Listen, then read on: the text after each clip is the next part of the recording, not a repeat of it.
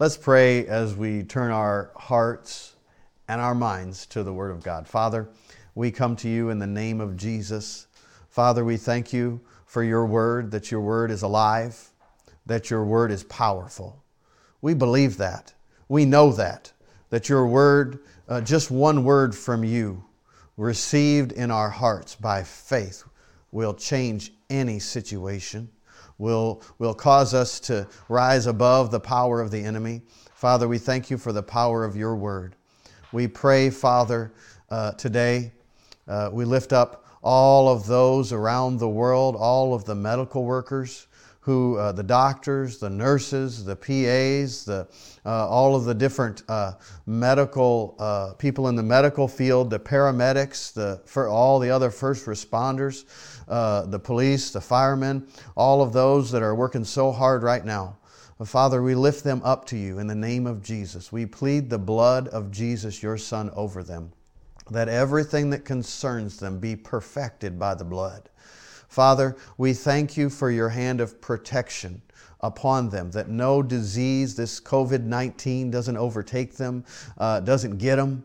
Father, we pray that you give them wisdom, knowledge, understanding. We thank you for a miracle cure, even from natural medicines, Father, or whatever all of those natural means are. We thank you, Father, that you love people, and that you desire that we live, and we live a long life. So, Father, we pray right now for the emotions of all of the medical workers. Father, that you will strengthen them, that you will strengthen them in their emotions and their hearts. Father, if they don't know you, Father, I pray that they'll hear, or if they have heard, that they would act on what they have heard. And if they haven't heard, that they would hear, that there would be those around them that would speak your word, or that they'd come across it online, the truth of the gospel of the Lord Jesus Christ, and that they would become members of your family, confessing Jesus as Lord. And Father, then be able to receive your strength, your help, your ability. For those that say, I can't take another step, I can't do another thing, strengthen them right now, Father. Give them your ability and your strength. And Father, we thank you that you are good, and every good gift comes from you. We thank you, Father, for the power that we have over every sickness and every disease. And we continue to thank you that this thing is leaving in the name of Jesus. That this thing, Jesus took this disease in his own body on the cross. That he took this disease when he was on the cross 2,000 years ago, but that was an eternal event. And so, Father, we thank you that mankind is redeemed from this disease because of the stripes that were put on Jesus our Lord. Father, we thank you that we have authority over this. So we thank you for this thing turning in Jesus' name. We thank you, Father, that we have been set free by the power of the cross of Christ. In Jesus' name, oh, we thank you for it. And Father, as we approach your word, we thank you for your Spirit, that we don't do this alone. That's not just my thoughts, and hopefully it's not even my thoughts that come up. But Father, we yield to you, that you may speak through us, that we may speak as your oracle, that will be your mouthpiece in every life of every person that's listening. Father, we thank you for supernatural words that come forth, that penetrate and divide every situation and bring your ability on the scene in every situation. Father, we thank you that your word is powerful. It is full of life, and power, your power, and that your word sent to us gains root in the ground of our hearts. In Jesus' name, amen. Praise the Lord. The Lord is good. You ought to enter into the prayer life. There is a flow in the place of prayer that comes from the throne above, so that you can actually pray out and speak out and declare things that come from the very heart of the Father. And that very heart of the Father dwells on the inside of you. He gave us the most intimate part of Himself, which is His Spirit. What man knows the things of a man except the Spirit of the man that is in him? Even so, no man knows the things of the Spirit of God, or no one knows the things of the Spirit of God, except for God's Spirit that dwells in him, and He has given us of His Spirit. His Spirit lives on the inside of us. So if you want to know the things that are near to the heart of God, You ought to yield to His Spirit that lives on the inside of you if you're a believer. And if you're not a believer, when you are born again, you are born from above, born from the Spirit of God, and God comes to live on the inside of you by His Spirit, and then you can even be filled to overflowing with His Spirit. Glory to God. And then you're just like bubbling over with the things of God and the things that come from the heart of God. So He hasn't closed His heart off from us. Exactly the opposite. He has opened His heart to us. But it doesn't come through natural believing and natural thinking. It comes from spiritual believing and spiritual thinking. And that comes from the center and the core of man, the real you. Your spirit. The Bible calls that our spirit. And so that's where believing comes from. With the heart or the spirit, man believes. That is where we believe. That's why you can get confused if you're just thinking up in the head in the realm of reason all the time, and you don't submit that to what you have on your heart from the Lord. Because God's a spirit. John chapter 4, Jesus said this to the woman at the well. And she's like, you want me to get you some water? And He's like, you know what? I could get you some water where you would never have to come again. You'd never thirst. And she's like, she being natural is thinking natural because she was not born again spiritually. So she wasn't spiritual. So she's saying, our father, father's Jacob, he dug this well. Are you greater than him? And he's basically like, well, yeah, you could say that. He said, I'll give you water. Well, you'll never thirst again. And she's like, well, give me this water. Right? Well, Nicodemus in John chapter 3, similar situation. He's saying how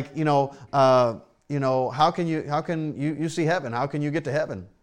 And Jesus said, you got to be born again. And he's like, you got to go back into your mother's womb again? Like, I'm picturing this. It doesn't seem too pleasant. And I think my mama would not be happy. Right? And so Jesus is like, no. You're thinking natural. This is spiritual. Right? So you have to be born from above. You become a new creature in Christ Jesus when you receive Him. And that is the greatest experience you can experience in life. You become brand new. And in that, you are born of God. You're birthed from God Himself. And so you come out of Him and from His family. You're born from Him above. And you're totally changed on the inside. In fact, I don't even know if that's probably not the best way to say it, because it's not just a change. It's something that never existed before. 2 Corinthians chapter 5, verse 17 says, if anyone be in Christ Jesus, or any man, any mankind be in Christ Jesus, he is a new creature. A new creature. One translation says, a new species of being that never existed before. You're brand new.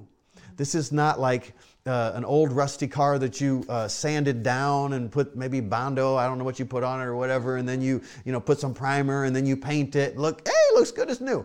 No, this is brand new, never existed before. And that's what happens in your heart. When you receive Jesus Christ, there is an act of the power and creation of God that occurs on the inside of you, and you become a new person in Christ Jesus. Old things are passed away. Look and see, grab it in your heart. Everything has become new, and then this changes everything. This changes everything. The source of sustenance of your life has been changed. You have been refathered from above. You have a new father, a new daddy, a new Abba. You have a new relationship. And this relationship is intended by God to be a close and intimate relationship. As close as you can get in the core of your being, on the inside of you. And Jesus paid the price for this, for that type of relationship. He didn't pay the price so that we could be far away and walk way behind. No. 2 Corinthians chapter 6, that I will dwell in and with and among you. I think it's verse 16. In and with and among you. So He doesn't just want to be among us. He doesn't just want to be with us, but He wants to be in us. And that's what happens when you are born from above or born again.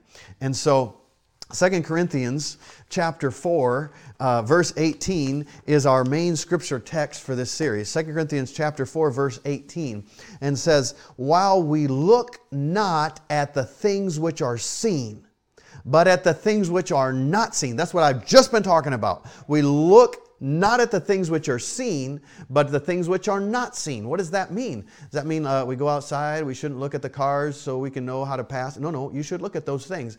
But in your heart is with God in heaven. Your heart is from God in heaven.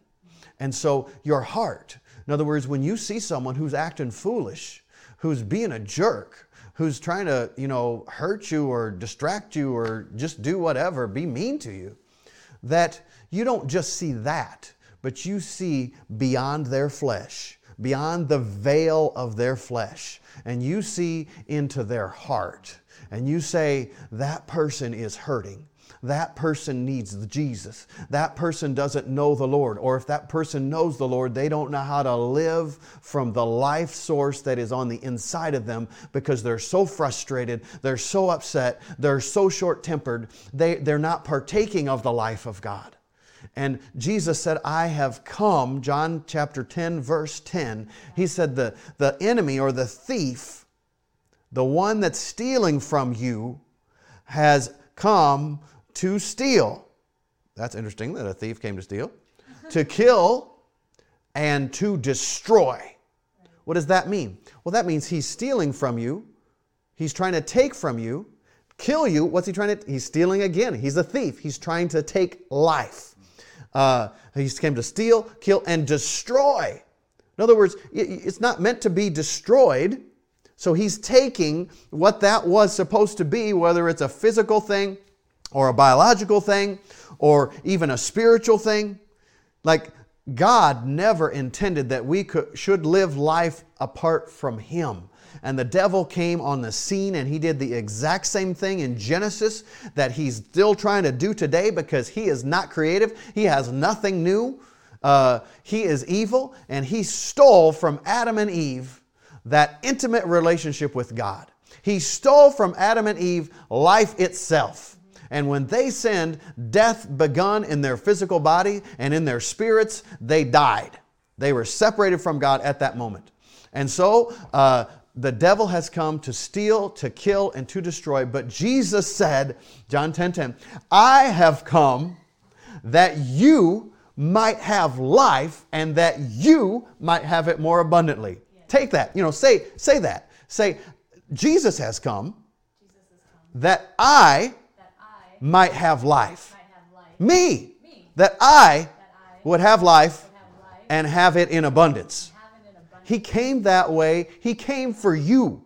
He came for, you say, well, He came for these other people. Yes, He's God. He came for all of mankind, the least to the greatest, wherever you're at, this side of the world and the other. Even those that are not in the world, those that are on the space station. He came that they might have life. If you're watching on the space station, He came that you might have life. And life is a lot more than just all the things you can know, all the things you can think, how you can develop. It's amazing how much knowledge people have. They say now, if you could do a Google on the internet and find out that knowledge is doubling every, how much? Every, what do you think? Every 10 years, every 5 years, every 1 year? Oh, no. Every 12 hours. So the Bible says in the last days, knowledge shall increase. I would say that's increased because, in the last 24 hours, knowledge has doubled and doubled again, right? And so knowledge shall increase. So, but I don't care how much knowledge or increase of knowledge you get. The only thing that truly satisfies the heart's hunger and the heart's cry that's at the center of the real you is a relationship with God through His Son, Jesus Christ. Amen. From that relationship, there is life as God has life. It's actually the same life that God has. That same life comes and it will sustain you if you will look to it. Right? And so you have to receive, behold, and see. 2 Corinthians chapter 5, verse 17. So while we look not at the things which are seen, but at the things which are not seen. So we're looking at something you can't see. Just to be clear. We're looking at something you can't see. All right? For the things that you... Why? Because the things that you can see are temporal or temporary, meaning they're going to change and they are subject to change. Temporal or temporary. Temporal or temporary. How you look right now is temporal or temporary, whether good or bad, right? It's temporal or temporary. It's going to change. If you have a baby, the way that baby comes out, the way it looks when it comes out, rather, it's going to change. You give it, you got relatives, maybe grandparents come to see that baby, and they're gone for a week or something, or they're gone for a month or several months. That baby looks different in a week or a month or several months or years.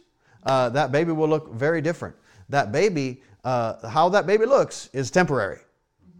It's going to change, and it is subject to change. And so he said, we're looking at things you can't see. Well, how do you do that? Well, the way I like to say it is, we do it with the eyes of faith. In other words, our eyes, not just our natural eyes, but it's from our heart, our spirit, that we see, that we look, right? Well, you say, what is that? Guard your heart with all diligence, for out of it flow the issues of life. It's a tragic situation. You think of students in school, and sometimes maybe a teacher's exhausted or whatever. They're just living for the devil, and maybe they don't even know it sometimes. Not all teachers. There's a lot of wonderful teachers. I'm just talking, sometimes a teacher will say to a child that's struggling to learn something, "Oh, you're stupid. You're never going to amount to anything. You can't do it. You're not going to be able to do it." Well, if that little child lets that into their heart, if they see that with the eyes of their heart, it's going to affect their whole life, and they will not achieve the potential that God created them to achieve. They will not become what they were supposed to become if they identify with that. So you've got to see with the eyes of your spirit what God says about you. Do you know the life of God, the Zoe nature of God, can develop you so much that you could be literally someone that doesn't know much and doesn't have much mental capacity, and your whole life can change so that you have great intellect and intelligence because of God on the inside of you? There's a young lady I heard about, and she was about 18 years old, and she had the mentality of about a 4-year-old, 3 or 4-year-old. And so she would lift up her skirt and everything like that around all these people, and she's just as fully developed as any other 18-year-old. And when she's fully developed, she's doing this. You know what? She got born again, and she started understanding the life and the nature of God, Zoe, the Greek word for life. And all of a sudden, she became just as intelligent, just as smart, and she ended up being like a leader in the city. Why? Because of the very life of God on the inside of her. Why? Because she didn't look at the natural, the temporary. She looked to the unseen. She looked with the eye of faith. And so while we look not at the things which are seen, but at the things which are not seen, for the things which are seen are temporal or temporary, but the things which are not seen are eternal. All right? And so I want to read the Amplified translation of Numbers 21, 8 and 9. "And Moses made a serpent of bronze and put it on a pole." This is, all the snakes were biting the people. "And Moses made a serpent of bronze, put it on a pole, and if a serpent had bitten any man, when he looked to the serpent of bronze attentively, expectantly, with a steady and absorbing gaze, he lived." And of course, this is a type of Christ. We read in John chapter 3, verse 14 and 16, "As Moses lifted up the serpent in the wilderness, even so must the Son of Man be lifted up, that whosoever believeth in him should not perish, but have eternal life," or Greek says, aionios Zoe. And that Zoe is what I've been talking about, is the life and the nature of God. "That whosoever believeth on him should not perish," verse 16, "but have everlasting Zoe," or everlasting, that forever and ever, or not in the temporary world, but in the eternal world, not in the temporary realm, but in eternal things, he would or she would receive the life and the nature of God to never again live without it. And that doesn't happen when you get to heaven. That happens when you believe on the Son of God. At that moment, when you're recreated in Christ Jesus, eternal life comes to live on the inside of you. You come in contact with the things that are eternal. So the eternal realm exists now. We just see through this veil of the flesh and we see the natural temporary world. But the eternal world exists now and has always existed. And so it is outside of the realm of time. But when you contact the eternal world, you contact the eternal God through His eternal Son, then eternity comes to live on the inside of your heart. Eternity comes to live on the inside of your heart. So, as Moses lifted up the serpent in the wilderness, even so must the Son of Man be lifted up, that whosoever believes in Him should not perish, but have everlasting life. And so, Luke chapter 7, verse 36 through 50, we're going to go there in just a second. But we talked last week about 2 Corinthians chapter 4, verse 10, always bearing about in the body the dying of the Lord Jesus. Always bearing about in the body the dying of the Lord Jesus. What does that mean? Well, before I go there, let's give some context for verse 18 that we're reading here and also verse 10 that I just read. And let's start with verse 7. Well,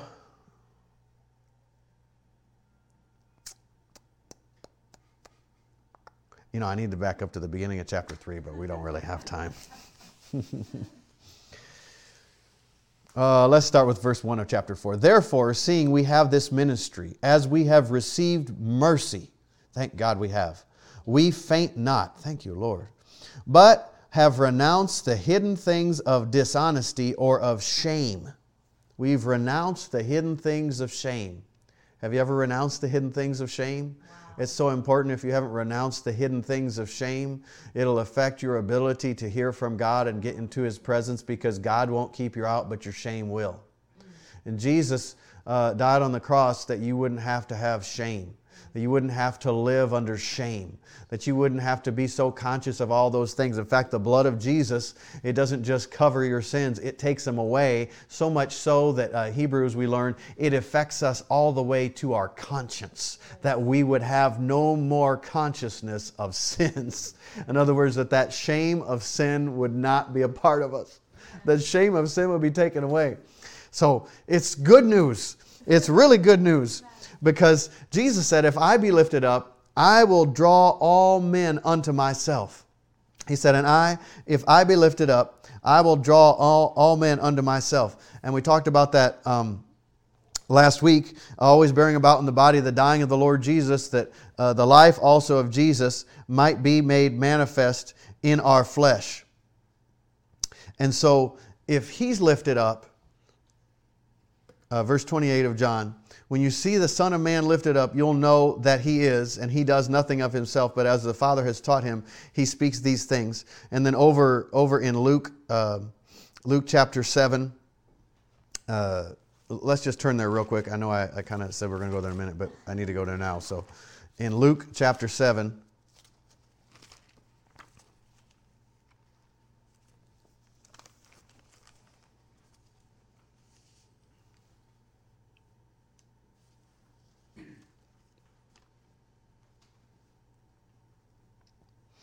well, I'll just leave that quote and we'll go there. So He said, if I be lifted up, I'll draw all men unto myself. And then Luke chapter 7, we'll start with verse 40. And of course, Jesus was invited over to Simon's house to eat, and we pick it up in verse 40. And Jesus answering said to him, Simon, I have somewhat to say to you. Oh, I gotta go back further.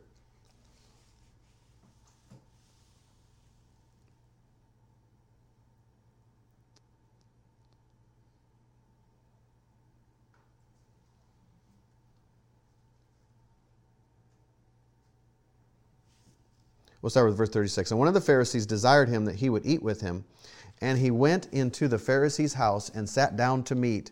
And behold, a woman in the city, which was a sinner, when she knew that Jesus sat at meat in the Pharisee's house, brought an alabaster box of ointment, and stood at His feet, and behind Him weeping.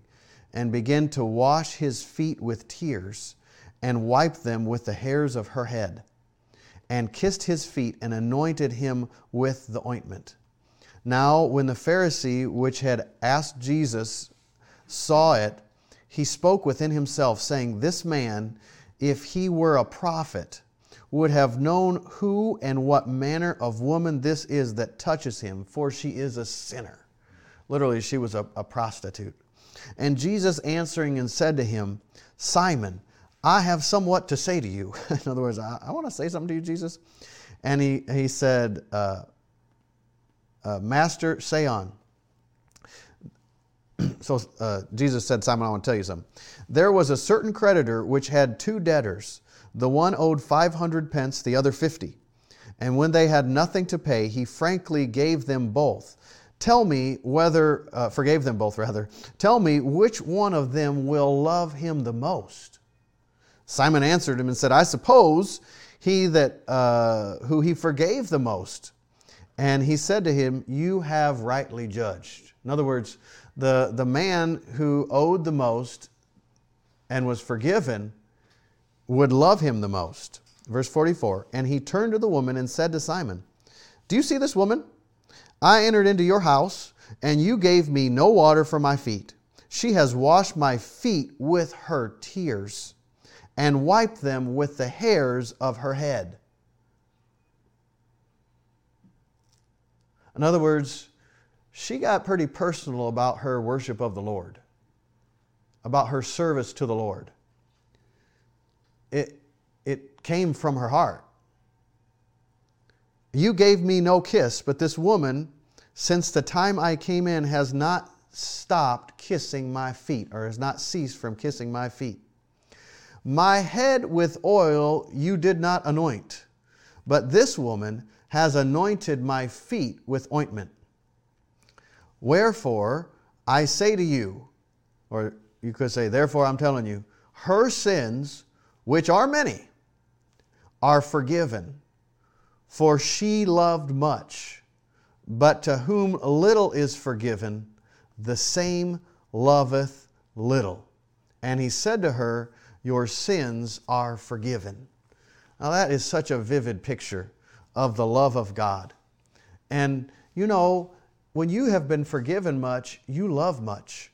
And when we talked last week about Jesus, he said, if I be lifted up, I will draw all men unto myself. And seeing him on the cross, and that when we see him on the cross, we see not just him on the cross, but we see him on the cross bearing our sins. We see him on the cross bearing our sicknesses. We see him on the cross bearing our lack. He said, if I be lifted up, I will draw all men unto me. In other words, when you see your sin on your Savior on the cross, the more you are familiar with that, the more you will love. The more you'll realize what actually occurred and what actually happened. Yeah. If you think, well, I'm pretty good most of the time and the Lord just took care of me, but I was pretty good on my own. It's called self-righteousness, by the way. But if you allow that to be part of your life or of your thinking because you refuse to look at the cross, you refuse to see and recognize and receive what happened on the cross, it will affect your intimacy and your love with God, for God and with God, right? Your intimacy with and your love for the Lord. It'll affect it. Why? Because Jesus said, if I be lifted up, I will draw all men unto myself. That's John 12:32. John 12:32. Let's turn there real quick. John 12:32. Verse 31. Now is the judgment of this world. Now shall the prince of this world be cast out. And if I be lifted up from the earth, I will draw all men unto me. He said, if I be lifted up, I will draw all men unto me. Verse 28 of chapter 8, when you have lifted up the Son of Man, you will know that I am, and I do nothing of myself, but as my Father has taught me, I speak these things. And so when we see Jesus lifted up on the cross, just like we read a second ago in, I must have lost it, in 2 Corinthians chapter 4, verse 10, always bearing about in the body the dying of the Lord Jesus, that the life also, or the life and nature, the Zoe of God, of Jesus, might be made manifest in my body. Always bearing about the dying of the Lord Jesus. So when we see Him on the cross, sometimes because the resurrection was so amazing, and the resurrection meant that that life could come on the inside of us. Sometimes we just pass over the cross. But don't pass over the cross, because at the cross is where your sins and your sicknesses and your poverty and every form of the curse, that's where it was taken off. Right? So it's great that it's taken off. We have to have the life of God then come in, but we have to have that taken off, because the life of God's not coming in where all these other things exist. So Jesus on the cross, He took your sins, my sins. He took your sickness, my sickness. He took your poverty or lack, my poverty or lack. He took it on the cross. And when you look to the cross, when you see that on the cross, when you realize that's what happened on the cross, and that cross was an eternal event that happened. Yeah. It's not temporary. It's not subject to change. Let me tell you, from the foundation of the world, He was as a lamb slain. And so it's not like, well, that was just at that moment in time, a little over 2,000 years ago. No, that was outside of the realm of time, and it just showed up in time around 2,000 years ago. But that was from eternity to eternity. Everlasting to everlasting. Forever and ever and ever, all of your sins were placed on Jesus. And forever and ever and ever, He paid the penalty and the price for your sins. Forever and ever, all sickness and all disease was placed on Jesus. So you could say, you could look to the eternal cross. And on that cross you see, not just for you, not just for those that are living today, not just for those that lived yesterday, but for those that are lived yesterday, that live today, and that will live tomorrow until He returns. He took on Himself the sins of all mankind. The least to the greatest, the smallest to the biggest, the public to the private. It doesn't matter. He took every bit of it. And when you look to the cross and you lift that up like the serpent was lifted up on the pole, look and live. Look and live. Look and see the cross and see what happened on the cross. See that, wait a second, my shame is on Him on the cross. He took my shame. He took it from me. He lifted it off of me, and He took it to Himself. Why? Because He wanted to take that shame and the penalty for that shame, the fact that shame causes you to be separated from God, that shame causes you not to even approach God. Do you know how many people say, as soon as I get cleaned up, I'll come to God? That's not going to work, because you're living in shame. And that shame has to be removed from you till you feel good enough to come to God. And the way you feel good enough to come to God is when you realize, apart from Him, you have nothing good. Every good thing comes from God. Even Jesus said, don't call me good teacher, God is good.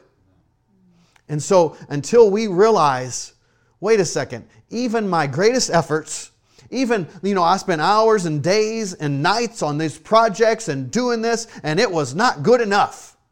Until we realize the only good enough thing is the blood of Jesus, the life of Jesus poured out for you and poured out for me. And when I recognize that eternal life that was poured out, the blood of Jesus that is forever and ever on the real Holy of Holies, in the very presence of God, and it is forever speaking about me and is forever speaking about you. It's saying, young girl, old woman, young man, old man, it is saying, you are not guilty. You have been declared for all eternity, guilt removed. You have been declared freed. You have been declared healed. You have been declared provided for. In other words, you have been set free from yourself and from the world and from the devil. And so that shame should not be a part of us, because He took that shame. Yeah. The Bible actually says in Philippians that He did not hold not despising the shame. In other words, he didn't hold it in low regard, or excuse me, despising the shame. He held it in low regard. He said, I'm not gonna refuse to take that shame on me. Not him despising the shame. He said, I'll take it. I'll take that shame on me, and I'll take it off of you. For the joy that was set before him, he endured that cross. And you were the joy that was set before him. I was the joy that was set before him. But if we don't recognize what happened on the cross and what he did on the cross, we're going to live a life that doesn't have as much love for him, and faith works by love, as it ought to have. If we could just know the price that was paid, if we could just know how much we needed him, it would change our whole perspective on life. It'll change your whole perspective on life. If I be lifted up, I will draw all men unto myself. He didn't say like, if I be lifted up, like you just be like, Jesus, you're amazing. You rose from the dead. It's awesome. Well, that's wonderful. But he's talking about be lifted up for all men to see on that pole, on the cross. And right now, we're coming into the season where we remember so vividly Jesus going to that cross. Right. And so in John chapter 12, verse 32, it says, and if I be lifted up from the earth, I will draw all men unto me. And so I just want to give you the context of that. And we'll start in John chapter 12, and we'll close with this. Then Jesus, 6 days before the Passover, came to Bethany, where Lazarus had been raised from the dead. And they made him a supper, and Martha served, but Lazarus was one of them that sat at the table with Jesus. Then Mary took a pound of ointment. This is what we just read, but it was we read in Luke. This is in John. Same occurrence. Took a pound of ointment of spikenard, very costly, and anointed the feet of Jesus and wiped his feet with her hair, and the house was filled with the odor of the ointment. Or you could say the house was filled with the fragrance of her worship and her preparation for his body's burial. Then said one of the disciples, Judas Iscariot, Simon's son, which should betray him, why was not this ointment sold and 300 pence given to the poor? Hey, I just want to take a little side note. If you notice in Luke, it said that Jesus was invited to Simon's house, and Simon is the one that was like, dishonoring him and not even washing his feet or giving him any water to wash his feet, which at that time in that culture was considered very rude. You would always do that. And it is Simon's son, Judas, who was stealing the money out of the treasury. Okay, anyhow. This is said, so sometimes things run in families, and faith ought to run in your family like in Timothy's family. All right? So, this he said, not that he cared for the poor, but because he was a thief, and he had the bag, and he carried what was put in it. Then said Jesus, let her alone. Against the day of my burying has she kept this. For the poor always you have with you, but me you have not always.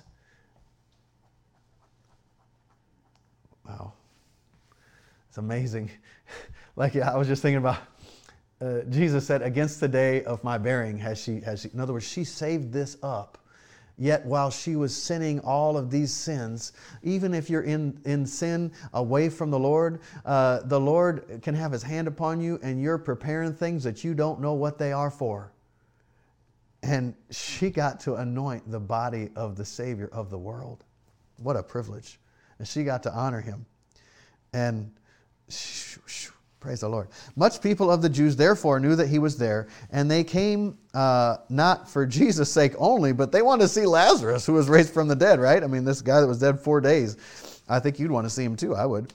But the chief priests consulted that they might put Lazarus also to death. Because, after this, before this, they're all stirred up. They're like, we got to do something about this Jesus, da-da-da. And so what happens? He goes and he raises Lazarus from the dead. And so they're like, okay, now, if we don't shut this whole thing down, everybody, the whole world's going to believe on him, they said. And so they were really worried. And if you back up to chapter 11, verse 50, it says, now consider that it is, that's kind of worse than somebody just a sinner, somebody that's full of self-righteousness, And Jesus got a little bit more upset at them. But he because God works through authority, the position of high priest that year, he prophesied that it's expedient that one should die for the whole nation. And what he did is he put his own interpretation on the prophecy. And he's thinking, well, it's better that this one guy die so that not everybody gets taken away into all of this unbelief and all of this false teaching. But he's thinking natural, right? So you can have a word from the Lord and put your own interpretation on it and be exactly wrong, right?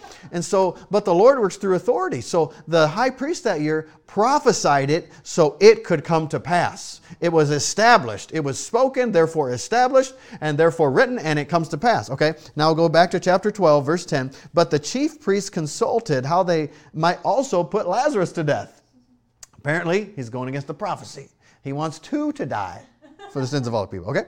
Because that by reason of him, that's speaking of Jesus, speaking of Lazarus, many of the Jews went away and believed on Jesus. Why? Because they saw the power of God show up in a dead man's body and raise him to life, right? On the next day, many people that were come to the feast, and they heard that Jesus was coming to Jerusalem. This comes to today, okay?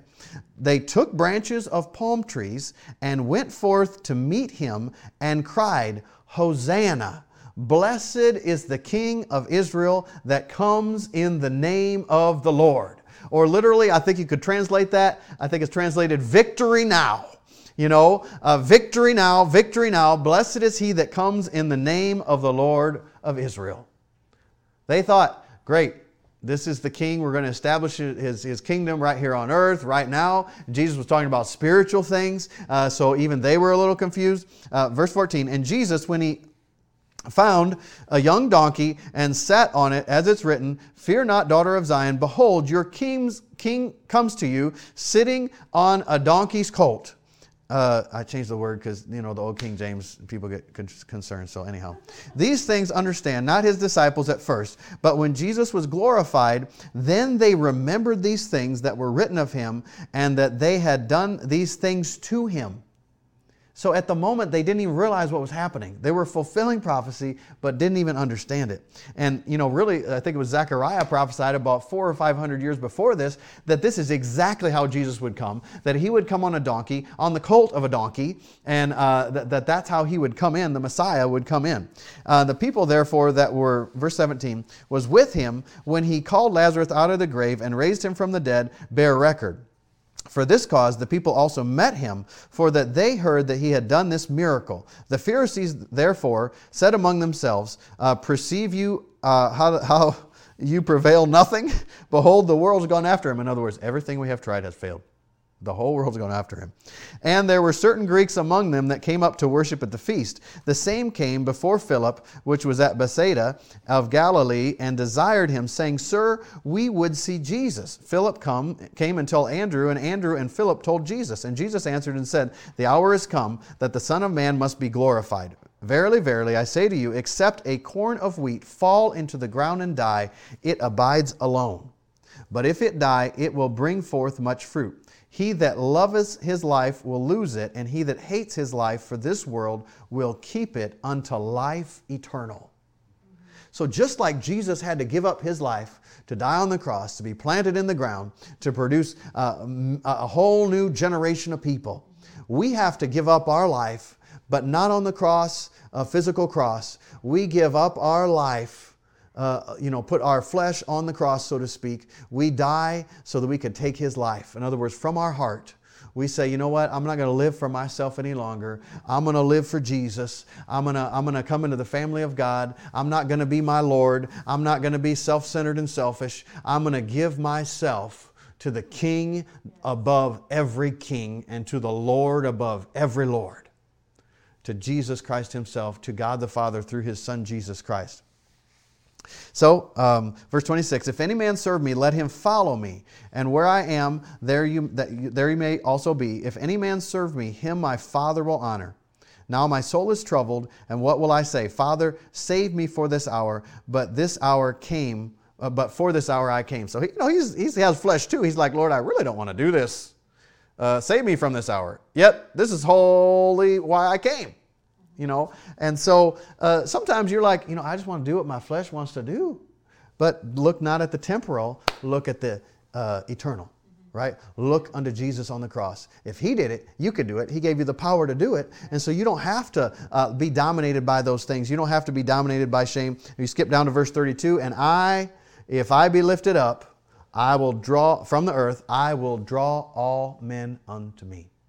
So my encouragement this week for you and today is lift Jesus up.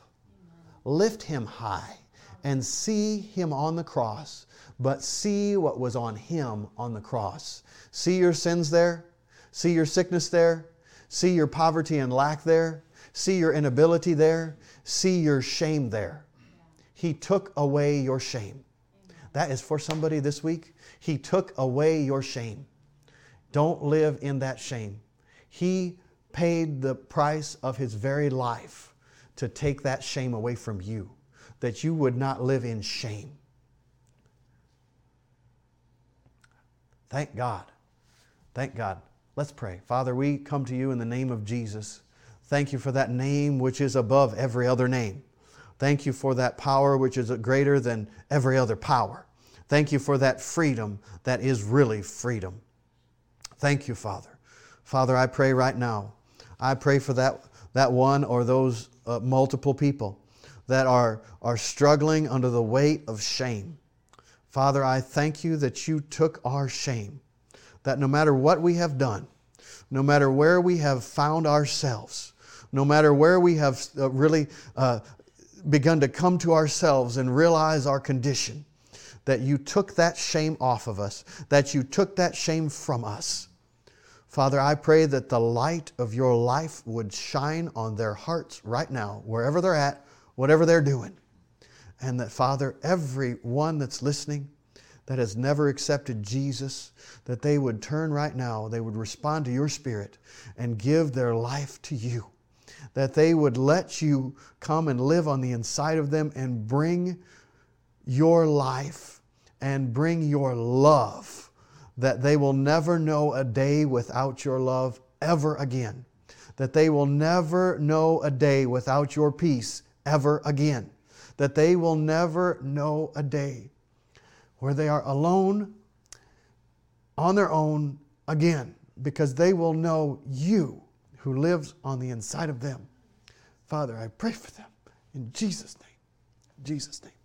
Now, if that's you, if you're listening and you've never accepted Jesus as your Lord and as your Savior, He loves you with a love that has no end to it. It is an everlasting love. And that love is greater than your greatest mistake or your greatest failure or your greatest sin. And that love will pick you up no matter how hard you fell down. And that love will surround you on every side. And that love will strengthen you when you feel weak. And that love will give you a bright hope for a bright future. Because God is not evil, and He has some plans for you that would blow your mind and blow your imagination if you could catch even a glimpse of them. His plans for you go so far beyond the things in the flesh that may satisfy for a moment but are just temporary. His plan for you is eternal. His plan for you is lasting and lasting and everlasting. And it's real easy to come into the family of God. What happens is the most powerful act that occurs in existence, and it is when you're made a new creature by the resurrection power of Jesus Christ. But from your side and my side, it's the greatest decision you could make. It's the biggest decision you could make. But if you just give up your life to God the Father through His Son Jesus, you yield that, it'll be the easiest thing you've ever done. It's the most costly, but it doesn't take any effort except for a decision from your heart. Romans chapter 10 says, if you believe in your heart that God raised Jesus from the dead, not only did He raise Him from the dead, but He rose Him from the dead so you could have the shame removed from you. So you could have your sins removed from you. When you realize this is why Jesus rose from the dead, This is why He died on the cross, because there were your sins. There were your iniquities. That means like your pattern, your habits of sinning. Like there it was on Him. When you believe in your heart that God raised Him from the dead for you, and you say with your mouth, you confess, you're declaring, in other words, you're just saying, like I would say to my wife, Melody, I love you from the bottom of my heart. You say, Jesus, I take you as Lord from everything that's in me, everything I know. I'm serious about this. I'm not faking it. I'm not just saying it, but there's something deep on the inside of me that says you are Lord, and I'm going to agree with that, and I'm going to say that. And the something on the inside of you is the Holy Spirit coming upon you, and He is telling you, He's giving you a glimpse of what's really true. Like in the world, there's a lot of false things, but He's giving you a glimpse of what's really true. So if you confess with your mouth, Jesus is Lord, believe in your heart that God raised Him from the dead, you will be saved. You want to do that with me right now? Don't wait another minute. Today is the day of salvation. There's a lot of things going on. The world is shaking.